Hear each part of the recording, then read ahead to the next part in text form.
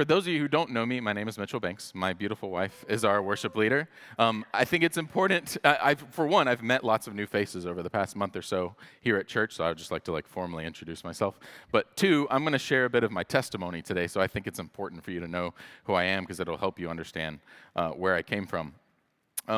Our anchor verse for this whole message is Matthew 9:35 through 38. And it says, Jesus traveled through all the towns and villages of that area, teaching in the synagogues and announcing the good news about the kingdom.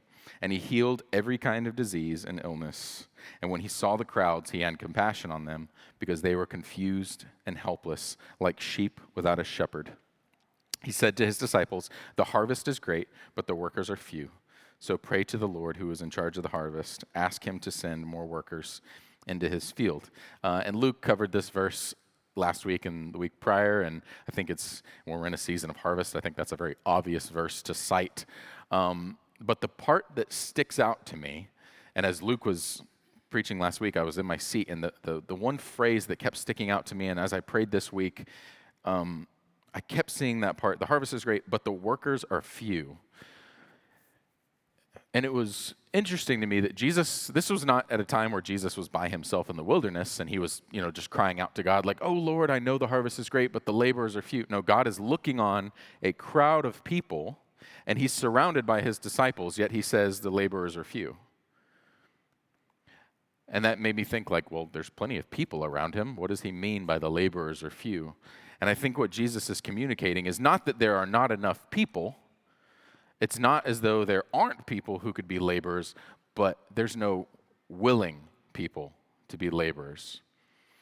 Or even so, if they are willing, are they equipped to be laborers? And today, that's the points that I want to talk about is, one, how do we be good laborers for the harvest? How do we prepare ourselves for the harvest that God has put before us? Two, how to recognize our opportunities for harvest. Where do we have opportunities in our life in which we can share the love of Jesus with others? And then three, how do we train other laborers? How do we do that? So let's dive into first. How do we be good laborers? Here, I'll make the sermon 4 minutes long. Go read your Bible and pray. Okay, bye. Have a great day.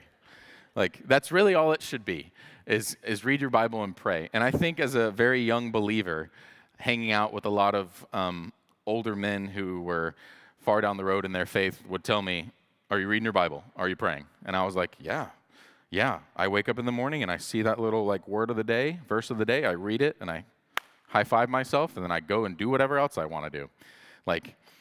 There is something to be said about being disciplined about reading the word every day. However, we have to understand that it's not just a box that we're ticking. There was a time in my life where I would wake up. Bree will laugh at me, and if you know if you know me personally, you'll laugh at me because this is such a me thing to do. But I used to wake up in our apartment. It was still dark outside. We had a little chair next to our bed, and I would wake and I would go sit in the chair. I would strike a match and light a candle.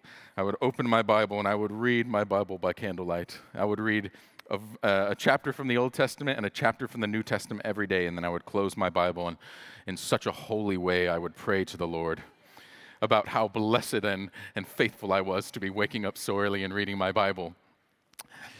But, if I'm being transparent, a lot of that was me being able to walk away saying, "Yep, I did my due diligence for the day. I read my Bible." But God doesn't want us to read the Bible so that we can become just little knowledgeable creatures running about. You can ask anyone who's been to seminary. Bo Bilsing over here, you can have a conversation with him. A lot of people who go to seminary, it's kind of a 50-50 split. They either become stronger in their faith and they move on to start churches and start organizations, or they walk away from their faith. And I think a lot of it has to do with the fact that they might know the Bible, they could probably quote you verses in Scripture, but they have not allowed the Bible to change their heart and who they are. And the reason that we read the Bible, again, is not so that we're little knowledge children and we can go on, what's that? Do you guys ever watch that old game show? It's Who Knows the Bible or whatever? And they would be like, "What verse says this?" And it's all these college-age kids. Anyway, I digress. It doesn't matter. The point of knowing his word is because his word is where he displays his character. His word is where he lets us know who he is. So we read the word so that we better know him, not so that we can quote scripture at people. And then he asks us to pray. And the reason that we pray is because when we're praying, we're aligning our spirit and our will with God's spirit and will, so that when we know his character and our spirit is aligned with his, we can go out into the world and we can reap that harvest which he's placed before us. I remember when I was a teenager, I was a little punk kid, and my buddies one night were like, we would stay at my friend Nick's house, and there was about 5 of us that would go over to Nick's house, and we would play Halo on Xbox. But, that gets boring eventually, so it was probably like 1 a.m, and Nick's little brother, Patrick, I'm sorry that I'm like saying their names out loud. If you guys are watching, I love you guys. We were young, did crazy things. But I remember his little brother was like, hey, do you want to go throw frozen burritos at the stop signs? Like from our car, like somebody's driving and we are like hanging out the window, just like chucking frozen burritos at stop signs. Teenagers, I don't know. And I, you know what I didn't have to do? I didn't have to go, gee, I wonder if my mom would be okay with that. Like I didn't go, hold on, and I call my mom. We're thinking about going to throw frozen burritos at stop signs. Do you think that would be okay? Like, or would you be okay with that? Why did I not have to ask my mother? Because I knew my mother's character, and my mother would kill me. And then she woke up my dad. He would kill me again. Like, he would resurrect me, kill me. So I didn't have to ask my mother because I was familiar with her character. John Piper gave a really funny illustration talking about how we're supposed to pray ceaselessly, and through everything we do, we should be prayerful. And he brought up the illustration of like you're at the grocery store and you're trying to decide between with pulp or without pulp. So you bow down and you say, Dear Lord, gracious Father, bless me with the knowledge and wisdom which you possess, and I do not. Please guide my hand forth to the correct selection, which obviously is with pulp, and let me taketh it and consume it and be filled. Amen. And he illustrates this ridiculous idea that like we have to spend every moment, every decision we make in this like 20-minute prayer session to make sure that we're making the exact right choice for God, right? And that's silly. I mean, first off, it's impractical, and God is not an impractical God. But also, it's silly because we should know God's character so clearly that when we find ourselves in situations, not with orange juice, but when we find ourselves in a situation in which we go, what would Jesus do? Well, if we are spending time in the Word, we know what he would do because we know his character. If we're spending time praying, our spirit is aligned with his, so we won't be, or we may be tempted towards making the wrong choice, but we have the wherewithal and the spirit within us to move our choices that we should be making. Also, if you're not drinking pulp in your orange juice, I don't know what's wrong with you. Like, pulp just says fresh to me. Otherwise, it's just, I don't know. Again, I digress. That wasn't in my notes. That's just a little side note, my opinion. So that's how we become good laborers, right? Oh, and I touched on my quiet time. Let me tell you, or let me encourage you with your quiet time. Sometimes, if you're not currently doing a quiet time, or if you feel like, and I keep calling it quiet time, it's whatever you call it, spending time with God, spending time reading, spending time praying. I've gone through so many different seasons. So if you haven't started one, or if you're in a space where you're just like, I just don't enjoy reading the Bible, I don't really want to do that, let me encourage you by saying, like, do it anyway. Because God will lead you through circumstances and opportunities to where you will discover more and more about him. Again, I used to be little candlelit boy, read one verse or one chapter from Old Testament, one chapter from New Testament. Then I went into a season where like every day at my lunch break at school, I would read a portion of a chapter, and then I would journal. And I would like just tell God my thoughts. I would kind of pray through writing. There were times where I said, I can't really do the morning, so I'll do my quiet time at lunch and then at nighttime. And then it became like, I'll do all three. And then it became like after Hezi goes to bed or like whatever. Like, you need to figure out what's going to work best for you. Don't let people shame you into thinking like because you don't get up as early as they do and read their Bible that you're like less holy or something. You need to find what works for you. You need to do whatever it takes to put you into the Word every single day. And if that's like physically opening your Bible, if that's listening, whatever, just consume God's word daily so that you can be prepared for that harvest. And that moves us into point number 2, recognizing your opportunities. Story time. I get to tell you a little bit about me and how much of a punk kid I was. I grew up just south of Atlanta, Georgia, in the Bible Belt, surrounded by Christians, at least professed Christians. Is this mic? I'm like hearing myself weird over here. Sorry. I'm surrounded by these people that call themselves Christians. My parents would have told you they were Christian. My family would have told you they were Christians. Most of the kids I went to school with would tell you they were Christians. But the only true sign of that would be like if they filled out a census and they had to mark their religion and they would check Christian. We did not go to church on Sundays. I went to church less than this many times before the age of 18. And it was always to go to like my great-grandmother's church in North Carolina for like Easter or something. Never, ever did my parents and I wake up on a Sunday morning and go to church. Never. But we were Christians, and my family were Christians. I did not hear the gospel until I was probably 18 years old. I knew who Jesus was, but I had never heard the gospel. My concept of Christianity was do this, don't do that, you go to heaven. Which was really strange to me because as I got older, and you're in your like early teens and you start forming your identity, and I started looking at all these people around me who identified themselves as Christians, all the things that they said don't do, they did. And all the things they said to do, they didn't do. And I was like, well, that seems hypocritical. Why would I want anything to do with that? And I think that's our plight as Christians. I think most unbelievers, or non-believers rather than unbelievers, most non-believers look at us and what do they say? Hypocrites. They say to do one thing and then they don't do it. And they tell us not to do something and then they do it anyway. So as I got into my early teens, I decided, like, I don't really want anything to do with Christianity. I don't want to be a Christian. Based off what I've seen, doesn't seem that great, and I certainly don't want to be a liar and a hypocrite. So I told myself, you are atheist now. You do not believe in God. It is what it is.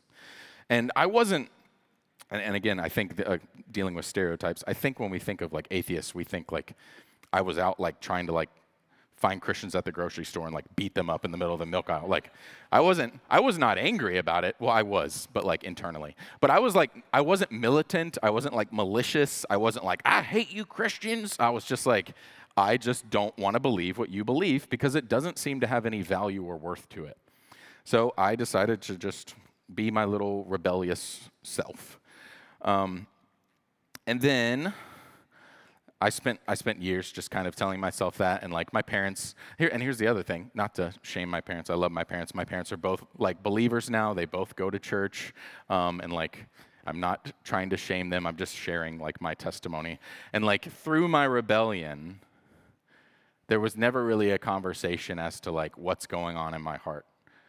And frankly, I don't think that they had the tools that they needed to share that with me.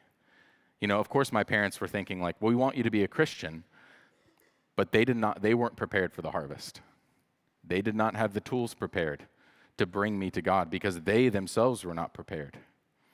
And we have to realize that if we take our salvation as simply like, I show up, I believe, and then nothing else, we're leaving off the Great Commission of Jesus. But I'm getting ahead of myself a little bit. Either way, in my senior year of high school, I started dating this young lady, and she was a Christian, and her family was Christian. And eventually, I had to go meet her parents. And so we're going up to her apartment, and she's like, just so you know, my parents are Christians. And I was like, yeah, I know. And she's like, nah, they like Christians. And I was like, okay, okay? Again, I wasn't like mad about it. I was just like, I'm not going to believe what they believe. It's not a big deal. She's like, no, like they like Christians. They like speak in tongues, Christians. They be like laying hands on people, Christians. And I was like, I heard laying hands, and as a non-believer, what I hear, they're going to touch me. Like, what do you mean? Like, why are they touching me? What do you mean laying hands on me? What do you mean speaking in tongues? Like, I took Spanish in high school. Like, it's kind of like that. So we go into their apartment, and honestly, I don't remember that night that well. Like, it wasn't like this super scary, impactful moment because when I walked in, her father was not sitting on the couch with a shotgun across his lap. They were from California, so like they don't have guns anyway. So there was no shotgun. There was no like him standing up shirtless, just like, what are your intentions for my daughter? Like none of that happened. The man, her father, Todd Barstad, stood up, shook my hand, walked me over to the table. We all sat down. We had dinner. We had very like lively conversation about music. He was in a band back in the 80s, and I was playing in a band and like played music, and so we talked about music a lot.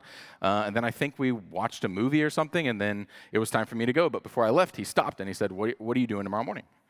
And it was going to be Saturday the next day, and I was like, I don't have work until the evening, so like I don't have anything to do tomorrow morning. He's like, why don't you come over and have breakfast with us? And I was like, okay. So I came over. We had little silver dollar strawberry pancakes. I'll never forget. I thought they were the cutest little things I've ever seen in my life. He had like one little pancake and just a slice of strawberry in there. It was adorable. So anyway,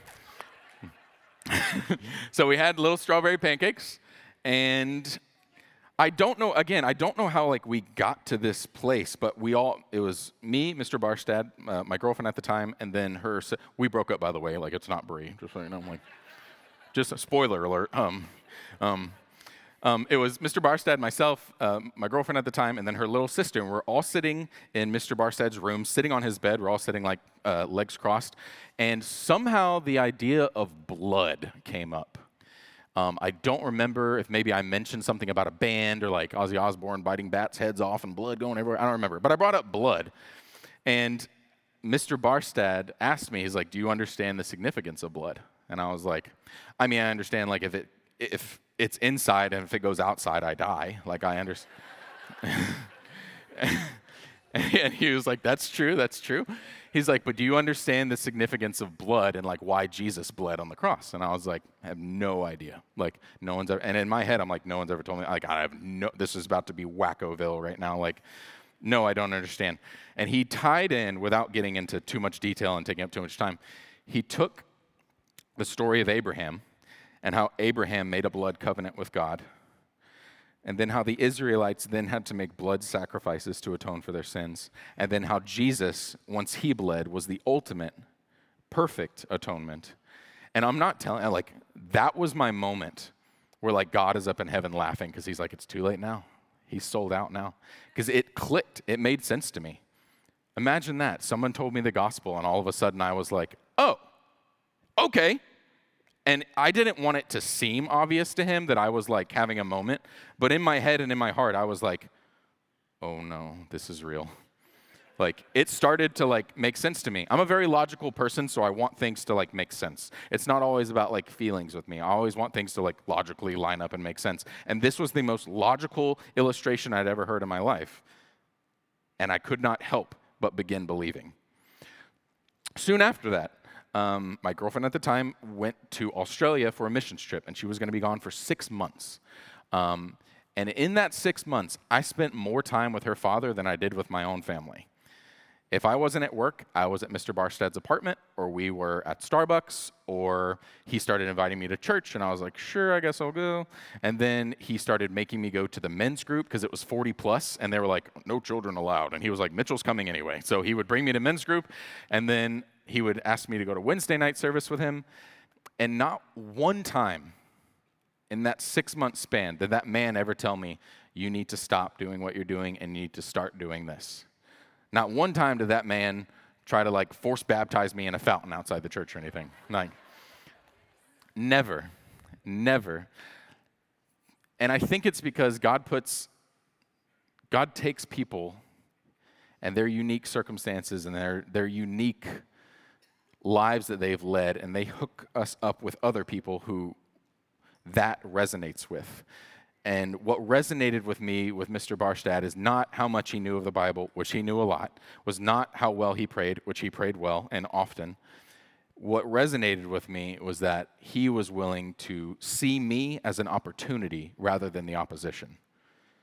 He was willing to take time out of his life, precious time. He was going through a divorce at the time. He had a brain aneurysm at the time. None of that stopped him from making time for me because he realized what was more important than all of that was making sure that my soul was saved. So he lived out the life of Christ for me so that I can see an example of what a Christ-like life looks like. So eventually, one Wednesday night, I remember leaving church, and we're sitting in my driveway. He's about to drop me off, and we're listening to Toby Mac. That's not relevant. It's just part of the memory. We're listening to Toby Mac, and I remember sitting there going, in my head, all of the things I've seen from my parents, my family, my culture that I'm surrounded by, I want nothing to do with. But if this man, if what he's saying is Christianity, if what he is saying is Jesus' love, if this is real, I want that. And that man led me to Christ that very night. I asked him, I want to be a Christian. Whatever you are. Thank you, Kelsey. Thank you. And it is that important. I know, it is that important. I don't want to, I'm going to get super sidetracked. It is important that man took time out of his life to save my life. No, his power is not what saved me. Jesus' power saved me. It is not our responsibility to save people, but God gives us the opportunity to partner with him. And if you are not looking for opportunities, they are passing you by every second. Todd Barstad took time out of his life because he saw me as an opportunity, and it has changed my life forever. I would not be standing here without Todd Barstad making sacrifices to make sure that I knew Jesus and that I saw what Jesus was like. So that leads me to pray for opportunities. Because if you're, I know we've got our college kids in here. I know y'all are out telling people about Jesus on the daily. I know that. I remember being in college and being I'll go tell the gas station attendant that Jesus loves them. But all of us need to realize that there are opportunities right in front of you every single day to share the gospel with somebody. I grew up in the Bible Belt where everyone around me was a Christian, and I didn't hear the gospel until I was 18 years old. There's something wrong with that. Are you kidding me? I bet you there's people in China that probably hear the gospel much younger, and they're not supposed to. There's something wrong with our culture when we have a culture of, yep, we're all Christians, but we don't talk about it. Why? Why not?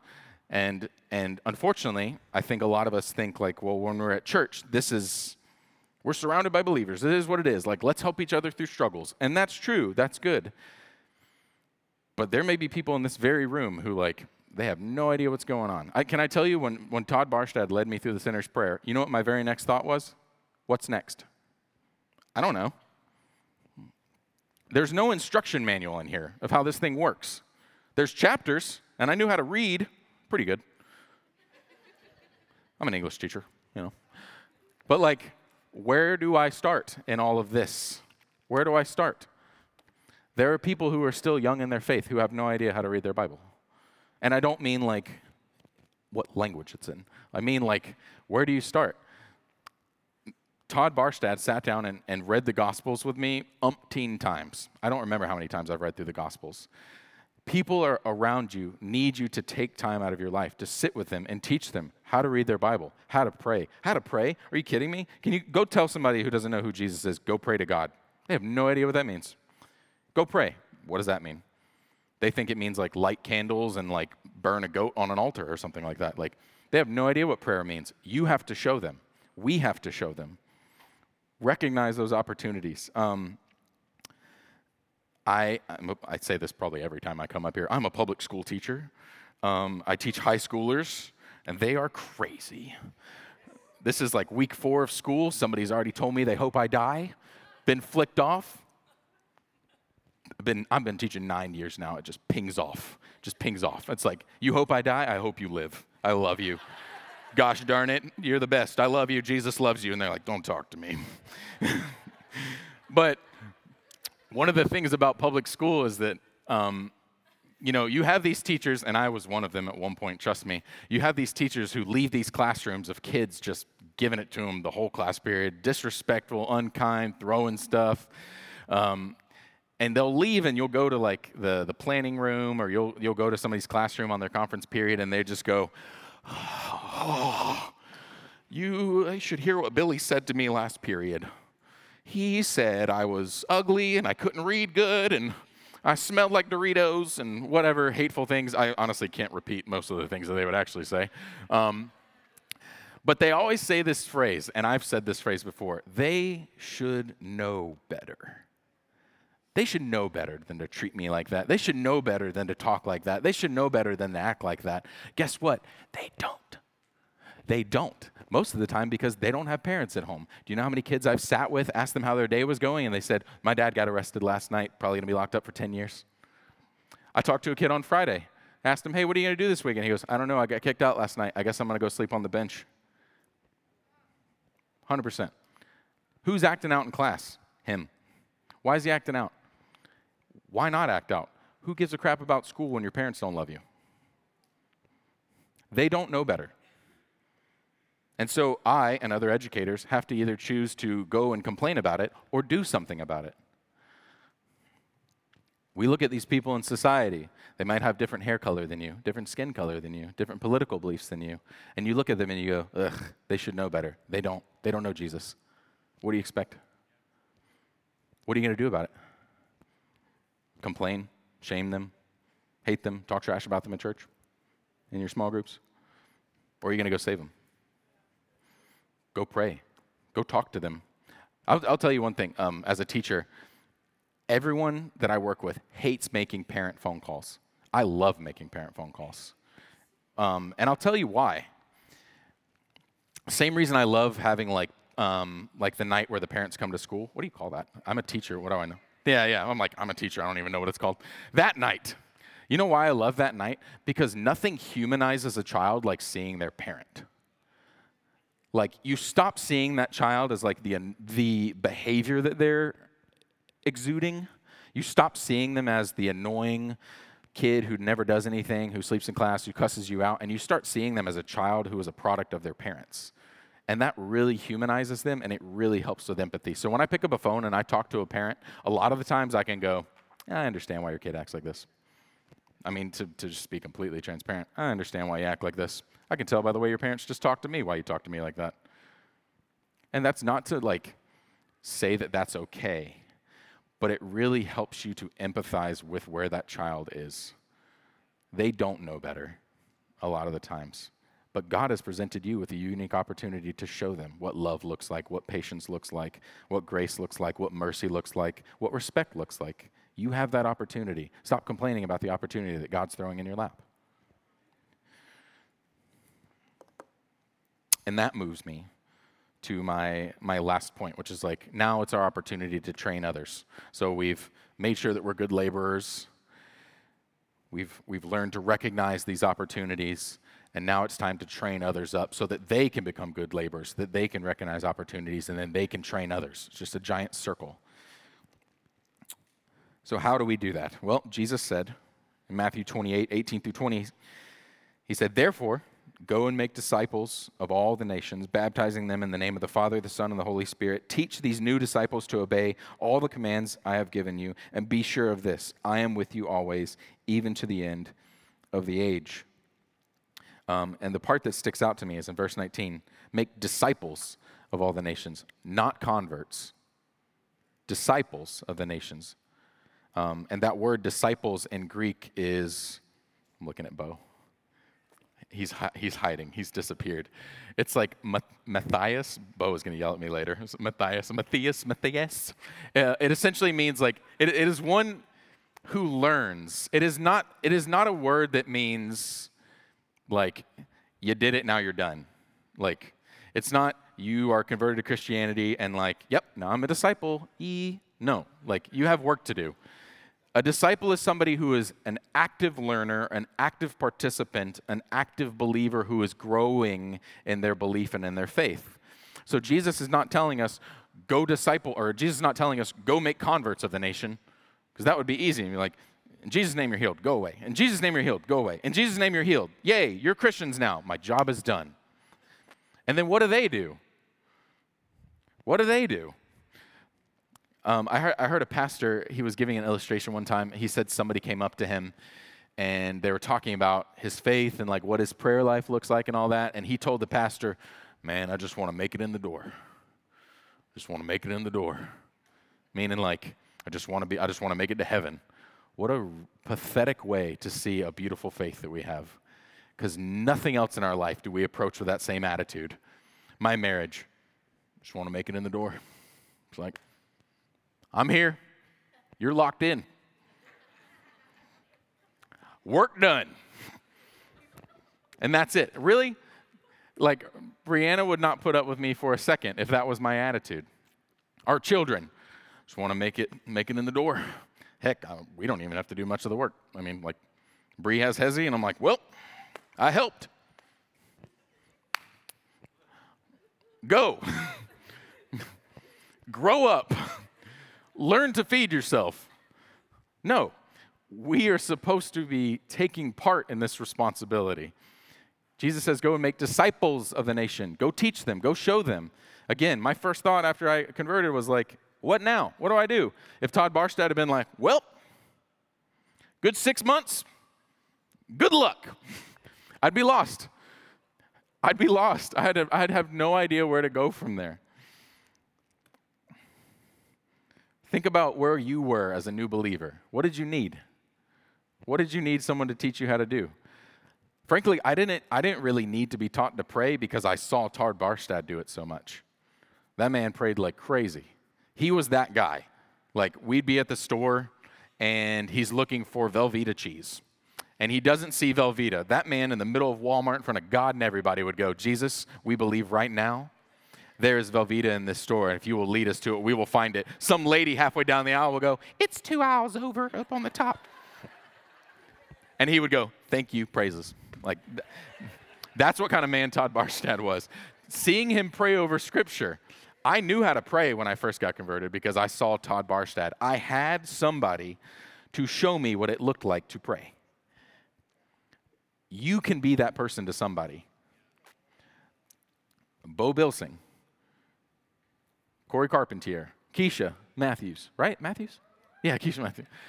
There are people in this world, in this room, who need those people to show them what it means to be a follower of Christ. You are uniquely made. Your life circumstances have led you to this moment today to be a perfect image of God for somebody. You don't have to be Jesus. You just have to be the vessel. Empty yourself of all of your little insecurities. Ask God to fill you with His Spirit and show you opportunities to bring people to Him. I promise you. And sometimes these opportunities for evangelism may look more like relationships than moments. It may look more like Todd Barstad and Mitchell Banks over the course of 6 months. It might look like that. It might look like, I'll tell you this story and tell you how I failed to be disciplined so that you can not do what I did. I think it was like last week, 2 weeks ago. I was standing in line at the gas station, and there was a man in front of me, and God told me, pay for his stuff. And he had like some chips and like a drink or something. And he was like, pay for his stuff. And I hesitated, and I went, why? And he said, it doesn't matter why, just do it. And I was like, and then he started buying lottery tickets, which just made it like harder. I was like, wait a minute. Am I contributing to gambling, Lord? Is this you? Lord, is this you? And so then I chickened out. I didn't do it. And I just felt like I was so mad at myself. I left the gas station just like looking for people. I was like, who needs Jesus? I'll pray for you right now. I'm so sorry, Lord. Where are you? Do you need Jesus, lady? She's like, no, please. You need Jesus. And so like, sometimes it'll be like those little moments. Sometimes it will be, and I don't know what was going on in my head or what was going on in my heart at the moment, but I was too nervous, I was too insecure. And you'll have those moments, and that's fine, but what I learned from that is like, don't let any moment go away. Don't let any moment slip by. Any moment. And paying for that guy's groceries, I don't know if that was like, I doubt he would have been like, you want to tell me about Jesus? Like, I doubt that was going to happen. But the scriptures say, one will sow and another will harvest. And perhaps he just needed me to plant that seed.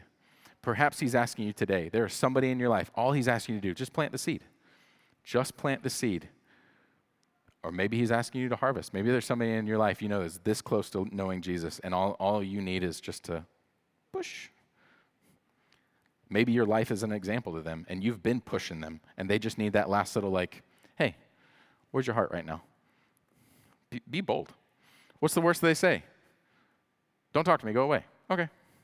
I'll keep bugging you tomorrow. Like, I'll close with this before I get too long-winded and too drawn into other funny stories. There's a quote by Chuck Swindoll. He says, "Fortunately, God made all varieties of people with a wide variety of interests and abilities. He has called people from every race and every color, and who have been hurt by life in every manner imaginable. Even the scars of past abuse and injury can be the means of bringing healing to another. What wonderful opportunities to make disciples." Don't discount your life experience, and don't count yourself out because of whatever you're going through. I was a punk kid throwing frozen burritos at stop signs, just having nothing to do with Christians. And God sent me to Ard Barstad, and I love Jesus today more than anything in the whole world. Do not discount what you're going through. Do not miss your opportunity. Don't miss your opportunity to give somebody what you have and you know what you so desperately need.